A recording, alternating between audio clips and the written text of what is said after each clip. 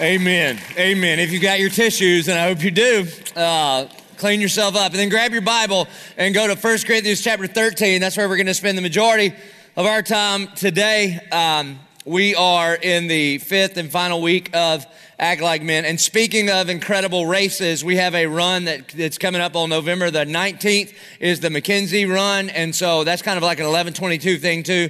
We are in great partnership with the Mackenzie Wilson Foundation. I'd highly encourage you to be there. If you're a runner, it starts and ends on the 50-yard line of Everbank Field. That's great. And we should, whether you're a runner or not, you should be there, okay? Because I will assure you, I am not a runner. If you ever see me running, call the police. Something's going horribly wrong, okay? So I'm not a runner, but nobody knows if you're actually running or not. You can just show up like in running clothes without the sweat and get all the credit. So show up, be a part of that. It's something that we are a part of. So please be there on November 19th.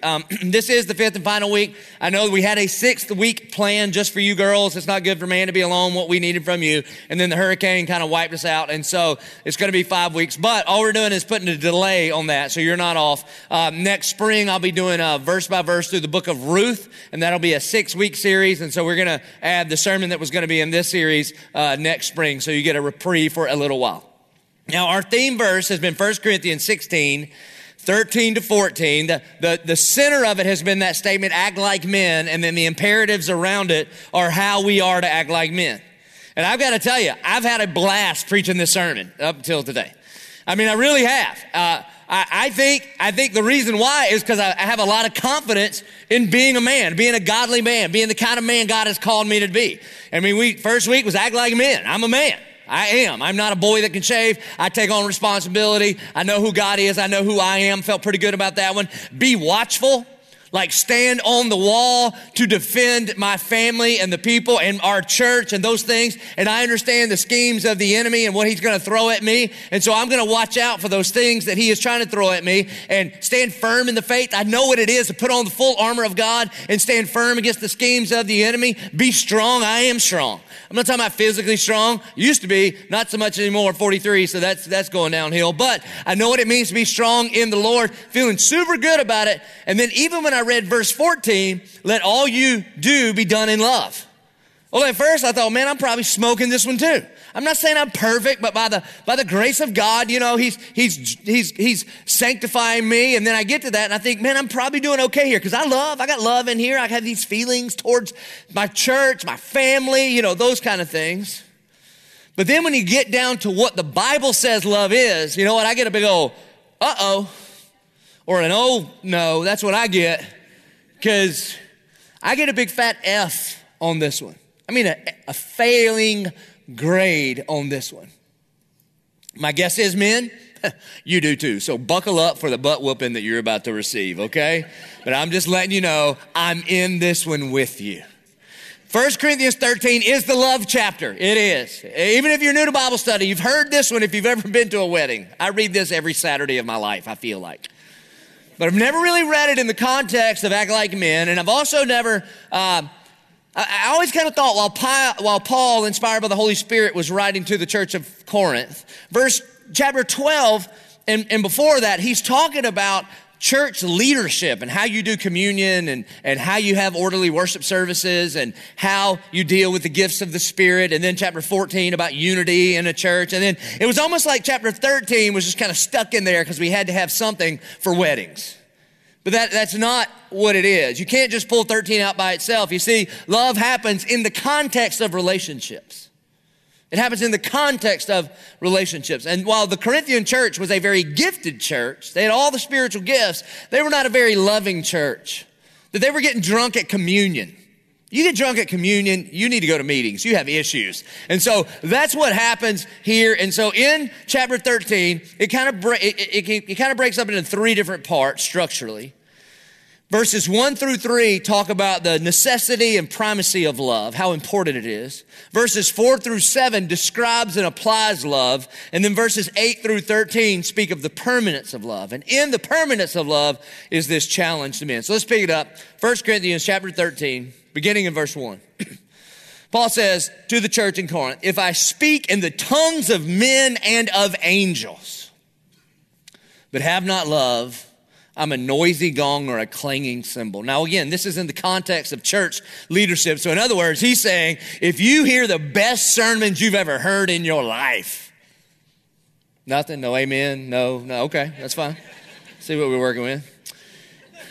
I mean, if you preach the paint off the walls, but have not love, then you are a noisy gong or a clanging cymbal. That described pagan worship in some of the pagan temples in Corinth.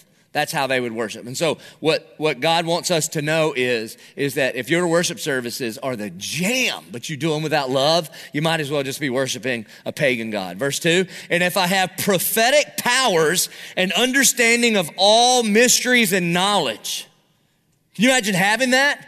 Prophetic powers, not just the gift of prophecy, but what if you could rightly see today's situation and perfectly predict where that situation takes you going on in the future every single time? You had that power and you knew all mysteries. I mean, every single one of them. You know who shot JFK. You know who they get those boats in the little bottles. Whatever question anybody came to you and said, how do they? And you're like, I know this. And if you had all knowledge, like you're just crushing Jeopardy, daily double every time without even thinking hard. He says, if you have prophetic powers, understand all mysteries and all knowledge, and if you have all faith so as to remove mountains, if you had the power of miracles, that every time you prayed, it was answered exactly the way you prayed it. Like when you shared your faith, you didn't just talk about the theology of Christ's life, death, and resurrection. You were like, watch this, and you would pick up a building with your mind. Okay, if you had that kind of power, but you had not love, it says, I am nothing. If I give away all that I have. So remember last year, the Before All Things Generosity Initiative, and we said what God is calling us to do. We think we're going to need $24 million to accomplish what God is calling us to do. And if you would have stood up in the service and said, I'm going to sell everything I have and I'm going to cover that. Well, we would say, God bless your ministry. And he's going to say, if you did that without love, it means nothing. Now, we would still receive your check because that's between you and Jesus. But I'm just saying, if you sponsored every single Compassion Kid, not just that we offer up, but in the whole world, and if you deliver up your body to be burned, but have not love, you gain nothing. Listen to this, men. I am nothing and I gain nothing. Even if you crushing it everywhere else, we would call that failure. You see, the fundamental question in the heart of every single man is this: do I have what it takes? And so Paul is telling us here, if you accomplish everything in this world, but you do it in a loveless way without love, then you do not have what it takes. That you gain nothing and you are nothing. This means if you get the biggest house and you land the dream job and you outperform all the competition and you shoot one under and you buy the sweetest boat and you impress the most people and your YouTube video goes viral and you pastor the fastest growing church in America and you do that without love, you are a complete failure. According to what God says is important. And you might say, well, why would you say that? Because a lawyer comes up to Jesus to kind of trick him in the New Testament and says, Jesus, what's the most important commandment? In the whole Bible, what's the most important commandment? There were over 600 to choose from. He goes, that's easy. Love God and love people. That love was the answer. So if you don't get that, then you've missed out on the most important thing. Now, the problem is the kind of love that Jesus was talking about, the kind of love that we find in 1 Corinthians 13 is a Greek word called agape love. Agape love is a sacrificial love. When we hear the word love, we most often think of the word from Greek means eros. It's a taking kind of love. It's like a romantic kind of love. Because when you just first see this, let all that you do be done in love, we think about feelings and passion, and we think, man, I have so much love going on in here. But the reality is in our world that if you are the hottest couple, the richest couple, the most famous couple with a ton of passion, and you do not have love, you fail. Don't believe me? Check out Exhibit A. Fail. Fail. Because they don't have love. They got money, they got wealth, they've even got good intentions. I mean, they've started their own little compassion thing in their house, right? Their dinner table looks like the UN. They're just getting people from everywhere, bringing them all together. But you build that thing on something other than the love of God, and it will not make it. And listen, they have passion, and they have good looks. Look at those beautiful people. And it will not sustain you. It will not sustain you. You build your relationships on what you look like. I got bad news. Time and gravity are not your friend. All right? It ain't getting any better than it is today. All right? I'm telling you, I'm 43. I experienced this at an exponential rate. And again, you can tuck it up and tie it up and stretch it out for a little while, and it buy you some time. But eventually, you look like a trash bag full of water. That's just what you look like, okay? And so that's fine. And you know what happens right now? Brad wakes up in the morning, looks at Angelina and goes, nah. Nah. That's crazy, isn't it? You know what Angelina wants? She wants what Gretchen Martin has. That's a fact, all right? Now, not in regards to what it looks like. If you're into like pretty and hair and chiseled and all of that, that's fine. I mean, if you're like kind of into the chubby, committed type, I'm your man, all right? But you know what? Never, ever, ever, and you know what she does not have to worry about because of the love of God, that her husband never wakes up one day and goes, nah, never, ever happens. You see, but you can have all the things that this world offers. I don't know why y'all laughed at that part. Y'all hurt my feelings, man. So, my definition of love is this. My definition of love is your joy in the Lord expressed toward others at great expense to yourself. That's what love is. Love is your joy in the Lord expressed toward others. That love does not happen in a vacuum. At great expense to yourself. And you say, where do you get a definition like that? It's of Jesus Christ on the cross. His joy in the Lord expressed toward us at great expense to himself. And at any moment on the cross, he could have said, that's enough, stop it. And a legion of angels come down and just shut the whole thing down. So he had to, every moment that he experienced that suffering, redecide and re-choose to love us by pouring himself out on the cross. You see, that's different than a feeling. Because you know what most of us mean, me included? Most of us, when we say, I love you, what we actually mean is, I love me. I love me. And you help me love me better. That's why I love you. But really, that means I love me. Here's what I mean. Because you tell me nice things. And you do nice things for me. And you help me be a better version of me. Therefore, most of the time when we say I love you, what we really mean is I love me. So why don't you hang around so we can help me love me just a little bit better. So let's see how we're doing, okay? Is it important? It's the most important thing. So now let's see how we're doing. Verse 4. What we're going to get here is a description and an application of what love is. Not what you think it is and not what we feel like love is, but what it is. Now, I got to let you know, this is where I get the F, total and complete F. And that is not like a sermon trick so you feel better about you. This is just me having the Bible read me. As I was trying to read it, it started reading me. Verse 4, love is patient and kind. All right, I'm 0 for 2. I mean, straight up, 0 for 2. Have you ever used those words to describe me? Have you ever had people say, where you go to church? Go 1122. Tell me about your pastor. Oh, just patient and kind and just gentle and loving. That's what comes to mind. No. You haven't. And there you go, laughing at me again, hurt my feelings. I'm telling you, I am impatient. I am impatient. I get on the road, I feel like everybody in front of me is beating me, and so I have to get around them. That's what I feel like. And Gretchen's like, why you got to pass them? Because they're in front of me. I don't worry about them when they're behind me. That's what I feel like. JP comes to church early with me on Sunday mornings, and he's got baseball practice today from 12 to 2. So he's got to bring all of his baseball stuff, and he's a catcher, so you got twice as much stuff. And so I wake him up and say, look, I'm going to go get ready. I'm going to go to the shower and stuff. When I get back, have all your stuff ready. Okay, son? Okay, Dad. And I come out, and he's sitting down watching the iPad. You got all your stuff together, buddy? Uh-huh, all of it. All of it? Yeah. Cleats? Nope. Hat? Nope. Jockstrap? Nope. That's not all of it. Let me tell you what did not ooze out. Patience. Oh, son. Because God has been patient with me, I'm going to be patient with you. No. And I'm preaching about it today. Patience is the passive reaction of love to tough circumstances and people. Literally in Greek, the word here for patience means to take a punch. And I think, I can take a punch, but that's usually the setup for me to punch back. There's no counter punch here. And patience and kindness go together. That kindness is the active action towards those people that are requiring your patience. Love is patient and kind. Straight up, I am 0 for 2. So we'll keep going. Love does not envy or boast. There's the one I'm okay on, not the boast one. I do boast all the time. But the envy, I don't envy. I am so okay with who God has created me to be. I feel like the most blessed man in the world. Woohoo! I get about a 10% here. If your kid brings a 10 home on a test, they don't do good, do they? It's a big old F. So love, the Bible says, in NIV it says love is not jealous. Here's the thing. It also says that God is love and that God is a jealous God. So you're like, what does that mean? Here's the thing. That love is jealous, but not jealous of. Love is jealous for. There's a big difference there.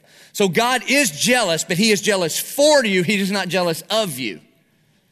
To be jealous of you would be silly. Do you think God looked at you, get ready for church today, and be like, those are some sweet pants. I wish I had pants like that. Gosh, I wish I had pants like that. Right? No. What do you possibly have that God would look at and want? You think he looks at your house and be like, look at those granite countertops. We've had these things forever. I wish I had. No, he created the granite. If he wanted anything that we had, he could just make it. But he is jealous for you, which means he wants the best for you.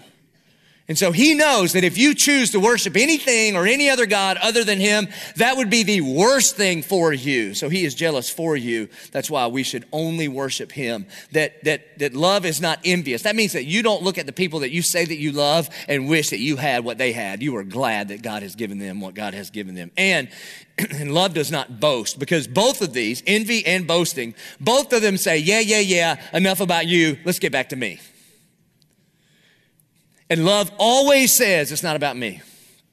So love is not patient. Love is patient and kind. It does not envy or boast. It is not arrogant or rude. Here we go again. Are you arrogant and rude? Because arrogance thinks that you're actually better than everybody else. And rudeness treats them that way. When you walk in the room, when you walk in the house, do you think everybody in your family's existence, that God put them on this earth to serve you so that you could accomplish all the great things that you were out to accomplish? That's what it means to be arrogant. Do you really think God surrounded you with everybody to be the support cast in the epic adventure of you? I'm guilty of this, man. I am so guilty of this. When you walk in the door, here's how you know. When you walk in the door, does peace walk in with you? Like, do you come in to serve? Do you come in to be served? Love is not arrogant or rude. Love does not insist on its own way. Do you have to have your own way? I do. There's a few things that I don't care about. And the things I don't care about, I don't have to have my way. But I don't care about them because I don't care about them. Does that make sense? Which is still my way. Do you always have to have the last word? I do. Gretchen asks me this all the time. She goes, when we're having like moments of intense fellowship, right? She says, why do you always have to be right? And I think, who wants to be wrong? Why don't you just cross on over to my side and we'll both be right together and then it'll all be awesome. It doesn't go awesome, okay? Do you always have to be right? And I'm so bad, I've got a Bible verse with my rightness. Do you always have to be right? Do you insist in your own way? Because love doesn't do that. Love is not irritable or resentful.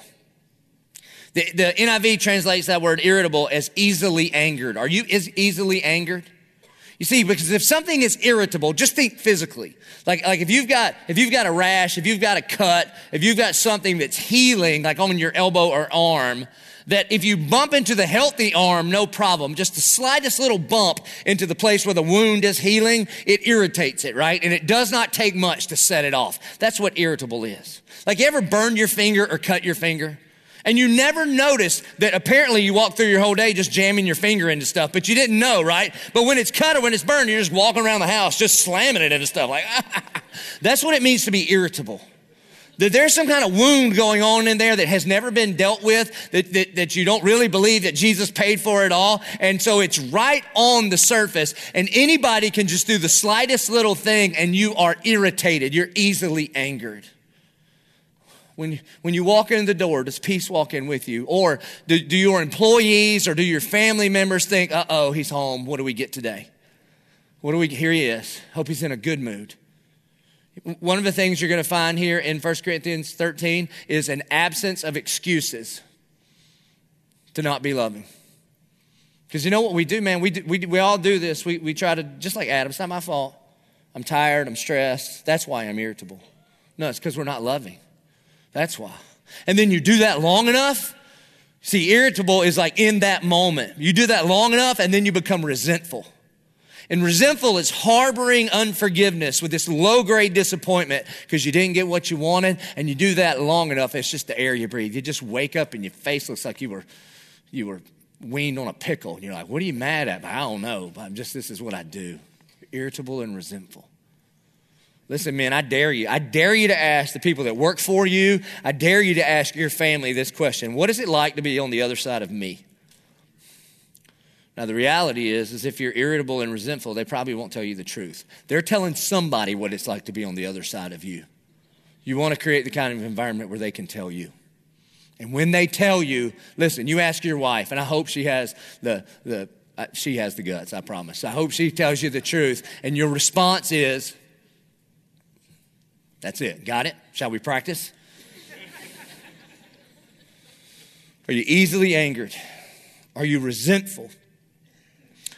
Verse 6, love does not rejoice at wrongdoing, but rejoices in the truth. The NIV translates it, love keeps no record of wrong. Men, are you keeping score? Do you have a scorecard on everybody?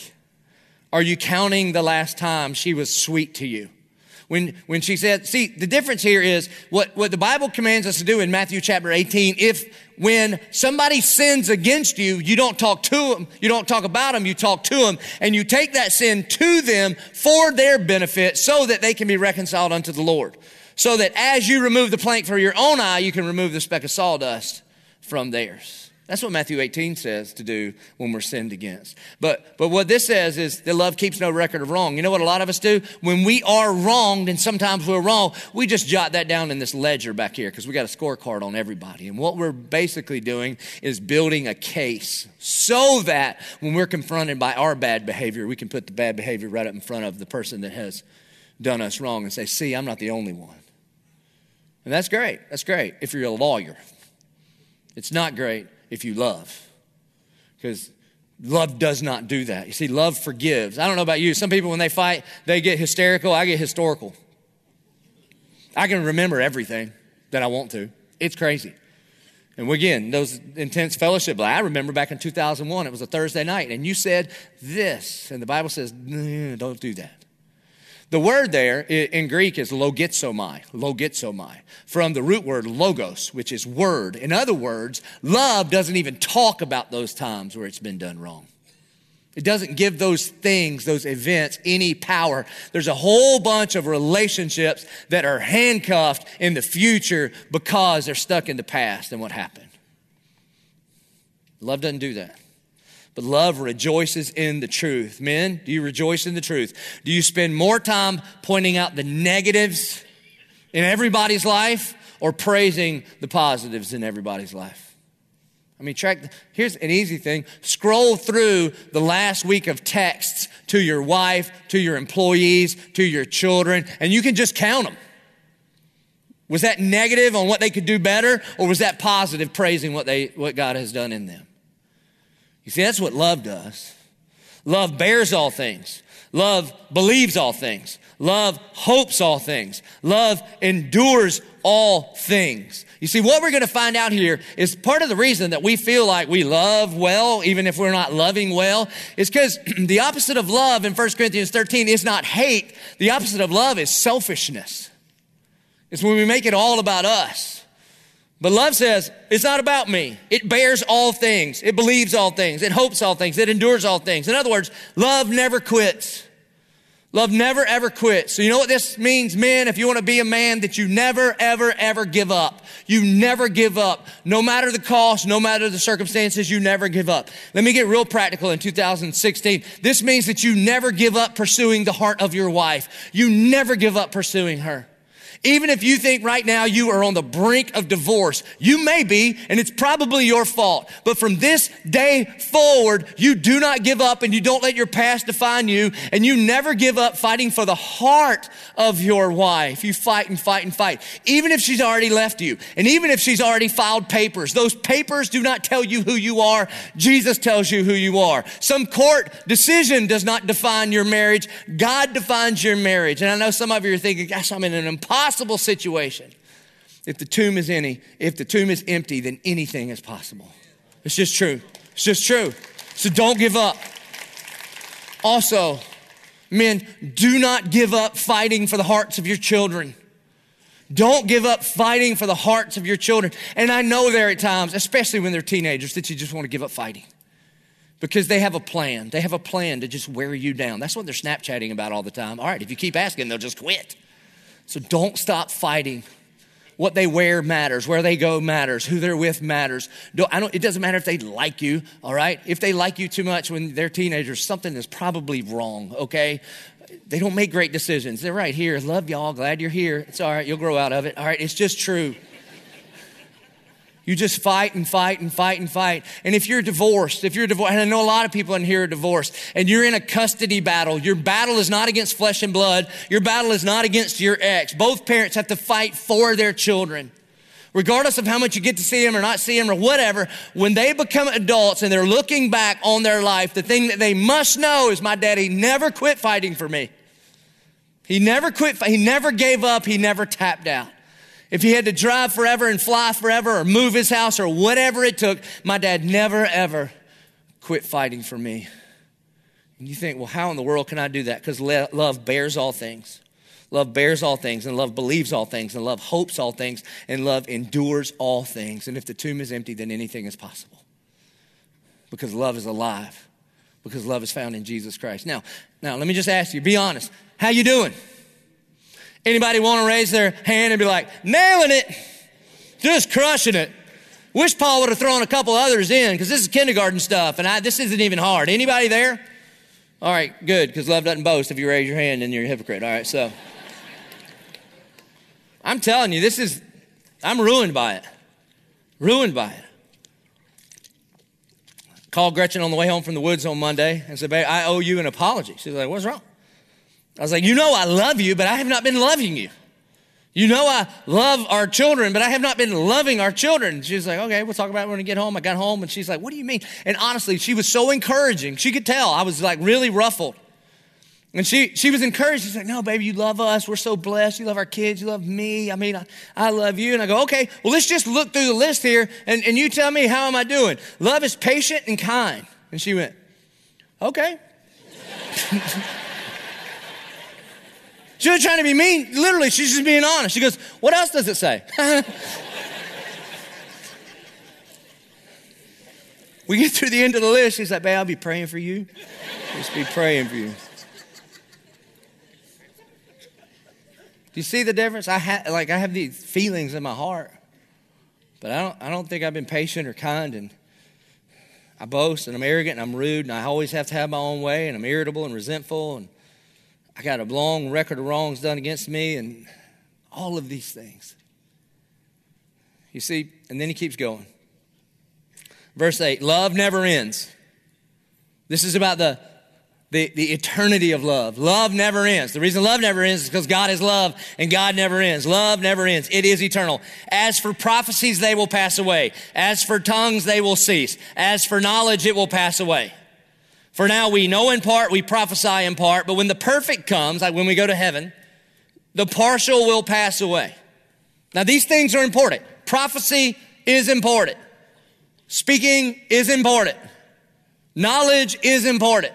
But none of that is going to be in heaven. Do you know this? There'll be no tongues in heaven. Here's what this means. I mean, there's a couple of things that means. In the first century and today, God will give somebody a supernatural word for the blessing and the edification of his church through an interpretation. You won't need that in heaven because you're just like right there with the Father. You could be, what'd you say again? He'll just tell you. And in the book of Romans, there's like a prayer language. Like you're praying with the groaning of the Spirit. Well, when you're in heaven, that's not how your prayers work. What are you going to ask of God? You're a co-heir with Christ. Everything he has is yours. You're walking in it. And you can just ask him. It's like going on vacation with your dad. There you go. You just talk to him. And there's no prophecy in heaven. That doesn't just mean telling the future. When the Bible talks about prophecy, it just talks about telling the truth from the scriptures. There are no more sermons in heaven. This whole thing that I do for a living is going away. Because think about this, we're not going to be gathered together in eternity in a perfect relationship with God, with Jesus Christ sitting on the throne of glory with the elders around him, bowing down, singing, holy, holy, holy is the Lord God Almighty, who was and is to come, and laying down their crowns at the feet. And then you hear on the PA system, attention heaven, Pastor Joby will be doing a series on Ephesians in room 301 starting at 2:00. It's not happening. We all gather in and be like, okay, if you've got your Bible, go to Ephesians. Paul. Hey, Paul, good to see you. To you, Ephesians. What's up, guys? Welcome. Glad you're here. No, those days are over. But the thing that will remain is love. Because love never ends, because God never ends. And then, right in here, in the eternality of love, we get this command, men, this challenge, men. I've never seen it this way before, and I read my Bible a lot. It says this. When I was a child, I spoke like a child, and I thought like a child. And I reasoned like a child. When I became a man, I gave up childish ways. What are childish ways?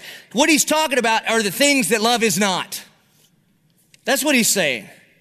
Like when I was a little baby, I wasn't very patient and kind. And when I was a baby, I was jealous of what everybody else had, and I bragged about everything I had. And when I was a baby, I was arrogant and rude. I thought the whole world revolved around me. And when I was a baby, I had to have my own way, and I was irritable and resentful. I mean, think about it. Is anybody more selfish than a child? And I know you think your little snowflake is precious, but be honest for a second. They're a selfish little snowflake, are they not? I mean, have you ever met a child that was patient? Like they ask you for something and you had something else to do and they went, okay, father and mother, you've had a hard day. Why don't you take a break and I'll just wait. If they do that, get your life right. It is a sign of the end of times. Jesus will be back by the afternoon, okay? Just ain't happening.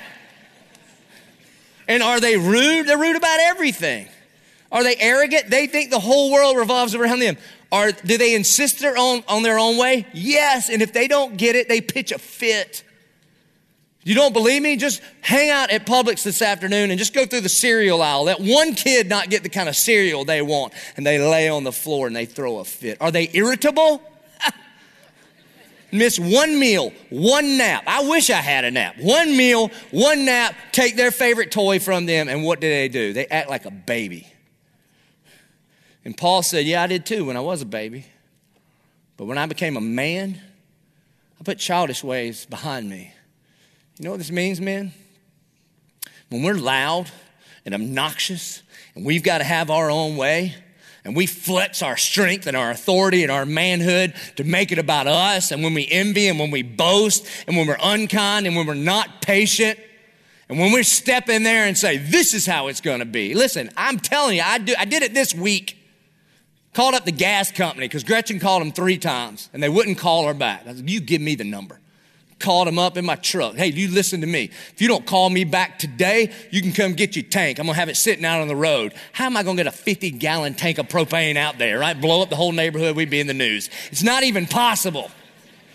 And I was thinking, I'm the man. You know what? When we try to act tough like that, we're not being tough. We're being a toddler. You want to be a man? You be loving. I think that's what he's saying. It is very, very convicting because children are not patient. They're jealous. They're rude. And when they don't get their way, they pitch a fit. And men, when we don't get our way, if we pitch a fit, we're not being tough. We're being like babies. And Paul says, act like men. You see, James 4:1 says, what causes fights and quarrels among you? In other words, why are you pitching a fit? And here, we want to give our list of excuses, don't we? And James is very practical. You know why James is very practical? Because James is the brother of Jesus. He's not going to tell a lot of stories. He heard them all his whole life. Jesus walking around at high school talking about there were 12 sheep. And he's like, whatever, all right? I mean, you want some evidence for the reality of Jesus being the Son of God? Anybody got a brother? What would it take for your brother to convince you that he was God?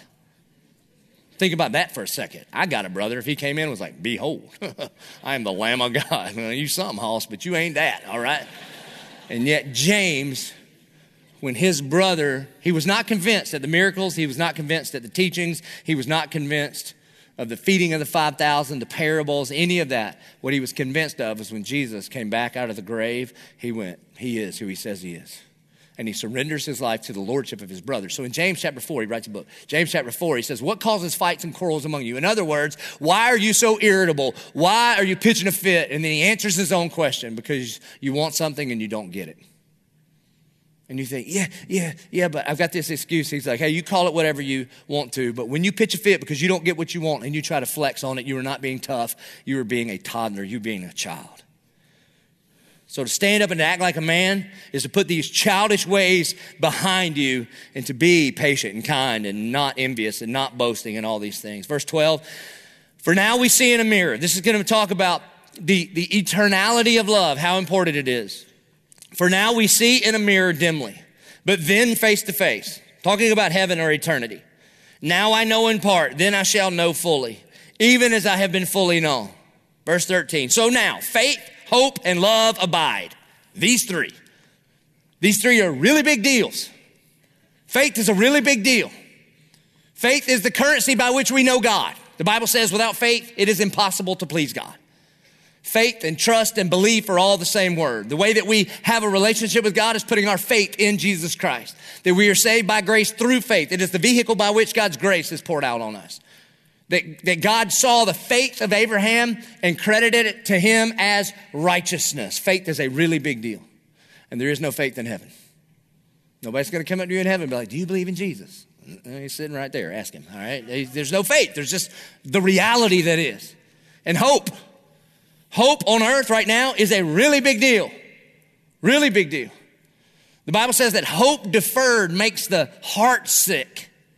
I'd rather have a sick body than a sick heart. Hope deferred makes the heart sick. And in that same book of Proverbs, it says that above all else, guard your heart, for it is the wellspring of life. So that's really important to have hope in your heart. You lose hope in your heart and you'll feel helpless. And the whole world will go dark on you. So is hope important? It sure is. But there's no hope in heaven, because the things that we are hoping for, we are experiencing firsthand every day. But you know what does remain? Love remains. Because love is eternal. So now faith, hope, and love abide, these three, but the greatest of these is love. Love. It matters for eternity. You see, on our own, we are in really, really big trouble. Remember, my definition is this. Love is your joy in the Lord expressed toward others at great expense to yourself. So how are you doing, men? Are you loving? Now, if at this moment you don't think, I should be more loving, then I'm not doing a very good job as the preacher telling you what the Bible says about love. But the good news is, if you just go out and try harder, that won't work. You see, if I were to tell you to give somebody something that you did not have, you would first have to go obtain that thing in order to give it away. So if I said, hey, tomorrow at Hope's Closet, we got an 8-track drive. We need all your 8 tracks. Okay, if you're my age and up, no problem. You can go to the trunk somewhere and pull one out. There it is, Johnny Cash, all right? I mean, some of you'd have to Google what an 8-track is, but then you would have to go to Amazon and get the 8-track so that you could go then give the 8-track. So the reality is, if you're feeling like, I need to be more loving, the reality is that what you really need is more Jesus. Because he is the source of love. I'm going to run through a bunch of verses to help explain this. 1 John 4, verses 7 and 8 starts out this way. Beloved. Beloved is the title that God has given us. This is a really big deal. Beloved. It just means like to be loved. That's what it is. And it's even bigger than that. Do you know what God's name in the Old Testament was? God's name was Yahweh, the tetragram. It's just 4 consonants. Hebrew doesn't have vowels. It was supposed to sound like breathing. Yahweh. That's what it's supposed to sound like. Yahweh. It literally translates, I am that I am. Even a better translation is, I be what I be. I like that one better. That God's name given to Moses at the burning bush. Exodus chapter 3, he sees this burning bush. And a fire is like, it's both inviting and terrifying at the same time. Like every campfire that you've ever been to, right? You get it ablaze and then you just are drawn to it and you just stare at it. But if you get too close, you got to go to the ER, right? So it's inviting and terrifying, kind of like God. And he says, I am that I am. That's my name. I be who I be. Yahweh. His name is to be. It's just eternally present. And then he calls us be loved. See how that works? That you are loved by God. That he is a good, good father. That's just who he is. And you are loved by him. That's just who you are. And when you and I begin to understand that we are loved by God, then we can go and love one another. He says, beloved, let us love one another, for love is from God, and whoever loves has been born of God and knows God. Anyone who does not love does not know God. Even if you know your Bible super good and you don't know love, then you don't know God, because he is love. Even if when I said, all right, turn to 1 Corinthians 13, you're like, love chapter. If you knew that, if you go on a million mission trips, if you know the words to the song and you worship with your eyes closed and one hand up, like the Pledge of Allegiance, all right? Even if you do all those kind of things, that does not mean that you know God if you don't know love. Why? Because God is love. That God in and of himself is a perfect love relationship. The triune God, that theology matters a bunch. There's one God in three persons, God the Father, God the Son, and God the Holy Spirit, in a perfect submissive love relationship. God's love for God's self spilled out into creation. God wasn't like walking around heaven going, what are we going to do with all this space and time? We need some people that'll sing us songs on the weekend. That is not how it worked. But God's love for himself spills out, and he creates humankind in his image and likeness. And that's why we are the only creatures, created things, that have the ability to love, because we are the only ones created in his image and likeness. Which means this: your dog does not love you. I know you love your dog, but your dog does not love you back. Your dog loves bacon, and if you died in your apartment tonight, he would eat your neck meat to stay alive. That's just true. Think about that next time you feed him. And your cat doesn't love you. Your cat doesn't even like you, okay? They don't like anybody. That's why we don't like them. And then we love because he first loved us. 1 John 4:19. And the reason that we can love is because God is love. And when his love is in us, we can be a conduit of the love of God. That his love fills us up and overflows towards each other. That we don't have love in and of ourselves. I know we have emotion and passion for sure. But that kind of sacrificial love in and of ourselves, the reason we can love is because he first loved us. And then Jesus says in John 15:13, greater love has no one than this, that someone lay down his life for his friends. And he says, I call you friends. That he laid his life down for us. And that is how we are supposed to love one another at great expense to ourselves. Romans 5:8, but God shows his love for us in that while we were still sinners, Christ died for us. You see, God is first, and God loved first, and God went first. That God does not wait until I get a passing grade on the love test in 1 Corinthians 13 before he loves me. Even though he knows that I have feelings for my people and my church in my heart, even though I fail you daily, God says, I'm not going to fail you. I'm going to go first. I'm going to demonstrate my love for you in this. That before you do anything loving towards anybody, I'm going to send my son to die for you. 1 John 4:10.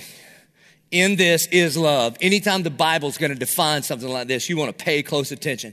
In this is love. Not that we have loved God, but that he loved us and sent his son to be a propitiation for our sin. A propitiation for our sin. Propitiation, we teach it all the time, means a payment that satisfies. That when Christ died on the cross, he satisfied the law and the justice of God. So not only are our sins forgiven, but we also get credit for the righteous, perfect life that he lives. It would be like if you got on your smartphone right now and checked your bank account and you were like, oh no, I am $3 trillion in debt. I know you can't imagine such a debt, but just try, okay? $3 trillion in debt. I don't have enough life left in me to ever pay that off. And then God comes into your little personal budget meeting here and says, tell you what, I'll make a deal with you. I'll take your debt and I'll give you my bank account. Want to make that deal? Uh-huh. And then you get on and you check your bank account and it's got tens and tens and tens and thousands of trillions of dollars that God gives you, not a credit card. He's not really into credit cards. He gives you his debit card, and you don't just have your debt paid for, but you also have access to everything that he has. And he goes, you want to make that trade? C.S. Lewis calls it great exchange. Yeah. What do I do? Nothing. It has been done. It is finished. When Christ died on the cross, he was the propitiation for your sin. Not only did he pay your debt, but we were accredited with his righteousness. And when you do that, if you say, okay, I'm in. I believe that when Christ died on the cross, that counted for me. Jesus is not just our model for us to follow. He's not just a good teacher for us to mimic, but the Spirit of God dwells inside the heart of every believer that understands that Jesus is their Lord.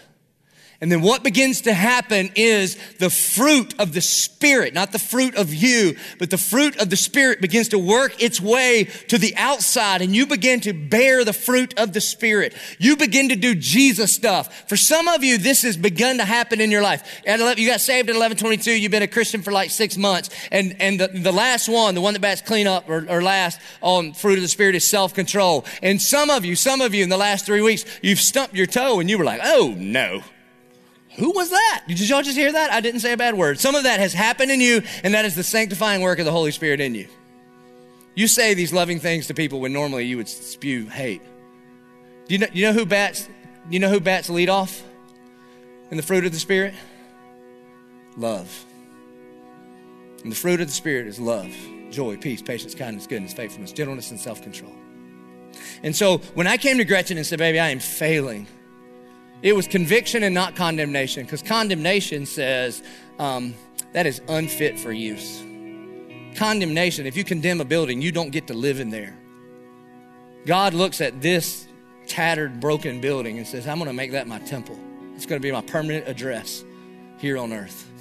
And it's because of that, I have the conviction of the Holy Spirit, that because the love of God is in me, it can start to work out of me, and maybe I can begin to do these things. I was reading a commentary as I was getting ready for this, and it said a great way to read 1 Corinthians 13 devotionally is to just put your name everywhere it says love and see how you're doing. Joby is patient and kind. No. Joby does not envy or boast. Yeah, he does. Joby's not arrogant or rude. He is.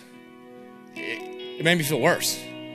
I felt like I heard the Jeopardy buzzer after every one. Every time. But I've got good news. You see, in 1 John 4:8, we just found out that God is love. So what we can do is I can't put my name there because I am not those things in and of myself. But because God is love, wherever love is, you can put God there. And guess what? God is patient and kind. And God does not envy or boast. And God is not arrogant or rude. And God does not insist on his own way. In fact, he stepped out of the glory of heaven and he came to earth to die for sins that were not his fault. And he is not irritable, and he is not resentful, and he does not rejoice at wrongdoing. Or how about this? That God keeps no record of wrong. That he takes your record of wrong if you know Jesus and he nails it to the cross. And he rejoices in the truth. And Jesus said he is the truth. Did you know 1 Corinthians 13 is not just a test for how we're doing, man. It is the example of how God has loved every single one of us. Have you ever experienced a love like that? Did you know you can? That you could experience a love like that. And when that love begins to indwell and invade you, then we can actually love like the men that we are called to love. Here's the point. That passivity is holding back your strength and your manhood for self-preservation. That looks too hard for my own comfort. I'm not going to get involved. Aggression is expressing your strength and your manhood for self-gratification. I'll take what I want when I want. The problem is both of those are childish behavior. Quit being a child, and we should be men. Love, like Jesus taught us, is leveraging your strength for others at great expense to yourself, like Christ did on the cross. Have you ever experienced a love like that? Because God loves you that way. And this very day, you could receive the love of God in your life, not by anything that you have done, but by what Christ did on the cross. That God demonstrated his love for you in this, that while we were yet still sinners, that Christ said, I'll go first. I'll love you first. And I'll be kind and I'll be patient and I will keep no record of your wrong. I will bear all things. I will endure all things. I will hope all things. I will never, ever, ever quit on you because he is love. You want to receive that kind of love? You can do it in this very moment. Would you please close your eyes, bow your head. If you were a Christian, if you've been a Christian for a while, Would you just remind yourself that you are beloved, that God loves you? Would you just remind yourself of that again? That his love is irrevocable. He will not take it back because he is love. And if you've never received the love of God, and maybe today for the very first time, not because I described it super well, but something is going on in your heart where you know that you are a sinner in need of a Savior. And you believe that when Jesus Christ died on the cross and he says, it is finished, that he is the propitiation for your sin, that counted for you. And in this very moment, you can confess Jesus as your Lord. You just say it in your own words right now. And if that's you, if you've confessed to God that you want him to be the boss of you and not you to be the boss of you anymore, if you have received the love of God for the very first time through the life, death, and resurrection of Jesus, would you just raise your hand and say, Father, here I am. I believe you are who you say you are, and I believe when Christ died on the cross, it counted for me. Our good and gracious Heavenly Father, God, we love you because you first loved us. God, we thank you that you are first. And God, I thank you that Jesus came not to just be an example or a model for us to mimic, but he came to pay that debt, to give us the credit for his righteous life. And that when we surrender to you, the love of God dwells inside of us. And love never fails, God, because you never fail. God, I pray that you would remove all the clutter in our life that is keeping the fruit of the Spirit from bearing much fruit. And we pray this in Jesus' name. Amen. Church, the way we are going to end this service is the way the first church ended most of their services. We're going to celebrate Holy Communion or the Lord's Supper. And I was kind of brought up that this was just a symbol. It's just something you did at church and it was just a symbol that pointed to something. That's sort of true, but it's more than that. It's not just a little bit of bread and a little bit of grape juice, and we do it because Jesus told his people to do it. And so if you're sitting on the end, if you'll grab the baskets under you and begin to pass them, hopefully you didn't use that as trash because it's the body and blood of Jesus, okay? So begin to pass that. So it's not just a symbol, it's not just routine, it's not just this thing you do. I think a part of the reason that the Lord instituted Holy Communion as a sacrament is because for like 1,600 years, people did not have good access to the Bible. And so every time they would celebrate the broken body and the shed blood of Jesus, they were participating in the gospel, the heralding of the gospel. Now there's this other extreme way over here that thinks if you eat this and drink this, you've earned some more grace. That it is a dispensation of grace to you as you take this. The problem with that is the Bible is very clear that Jesus has died once for all of our sins. So his flesh and blood were nailed to the cross one time, not over and over and over every time at a church service. And if you do something to earn grace, it no longer becomes grace. You see, grace is the unmerited favor of God. And we're saved by grace through faith, not by works, even works like this. We're not saved by these works. And so where we land is we're kind of in the middle. This is a really, really big deal. This is a participation in the gospel of Jesus Christ, the life, death, and resurrection of Jesus. You see, on the night that Jesus was betrayed, after showing the disciples the full extent of his love by dressing himself as a servant and loving them and not being selfish, but being selfless, not making it about him, but making it about them, they served the meal, and this is the traditional Passover meal that every one of these Orthodox Jewish men had done every year of their life. And Jesus takes the bread and he breaks it. And he's supposed to say some stuff about Moses and the angel of death and the shed blood of the lamb on the doorposts of the house and the Exodus. And instead of saying those things, he says, this is my body broken for you. And the disciples had no idea what he's talking about. And what he was saying is that thing that happened back in the book of Exodus was really just a foreshadowing of what I am going to do for you once and for all. That my body will be broken on your behalf. And the next day when he was crucified on the cross, then it began to make sense to the disciples.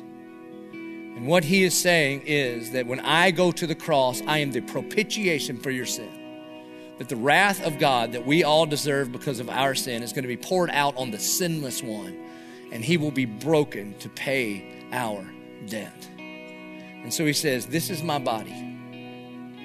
As often as you eat of it, you do so in remembrance of me. Go ahead.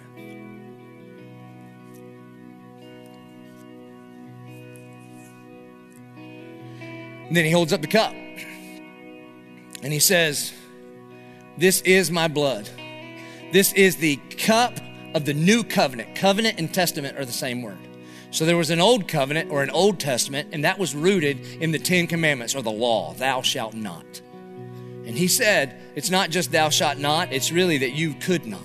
And because you could not, I am going to do for you what you could not do on your own, that you could not be holy, even though I am holy. So I'm going to live a holy, perfect life, and my blood is going to cover over and take away the sins of the entire world for anybody that would believe in me. And that is the new covenant. It is not a contract. It's not, if you do your part, then I do my part. It is a covenant. I'll go first, and I will demonstrate my love for you in this, that before you ever do anything right, I will pour my blood out for you. This is a covenant of grace, of God's unmerited favor. And he says, and as often as you drink of this, you do so in remembrance of me. Now, church, I want to invite you to bow your head and close your eyes and pray at your own pace and just remind yourself of the gospel. Thank him for the forgiveness of your sin. And rejoice in your salvation.